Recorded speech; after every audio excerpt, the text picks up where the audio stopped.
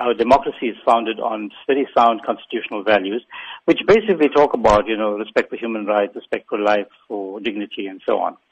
The comments that Mr. Maine is alleged to have made in relation to Minister of Finance, to the effect that he's an quote-unquote impimpi, meaning a spy, and that, again, quote, we should do what we did to them in those days, is a clear incitement of violence. It's actually everything that our, democracy does not regard as acceptable. Were you, in fact, at this meeting where the comments were made? No, we were not at this meeting, but we are relying on several media reports which, confirm that is the effect of what was actually said there.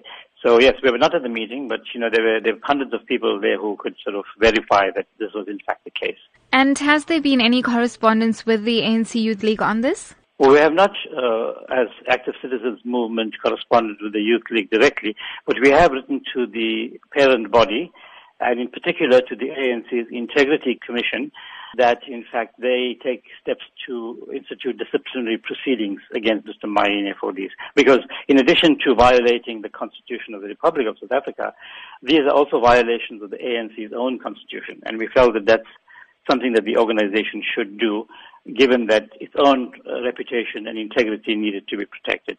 From time to time, when such statements are allegedly made by senior political party members, how concerning is that? Well, it's certainly a big concern because, I think that they address a large constituency, that people are listening to what leaders are saying, and it almost appears like it is licensed to do as the leaders say. So, if my leader says I should do this or burn this or attack that person, that it's acceptable because, I am a supporter of the organization or that person holds a particularly senior position in society. So it's a grave concern. It's actually, I think, goes to the very core of our democracy in terms of how we conduct ourselves. And that kind of behavior left unchecked could actually do serious damage to our democracy. So this is why we are, taking a strong stand on this.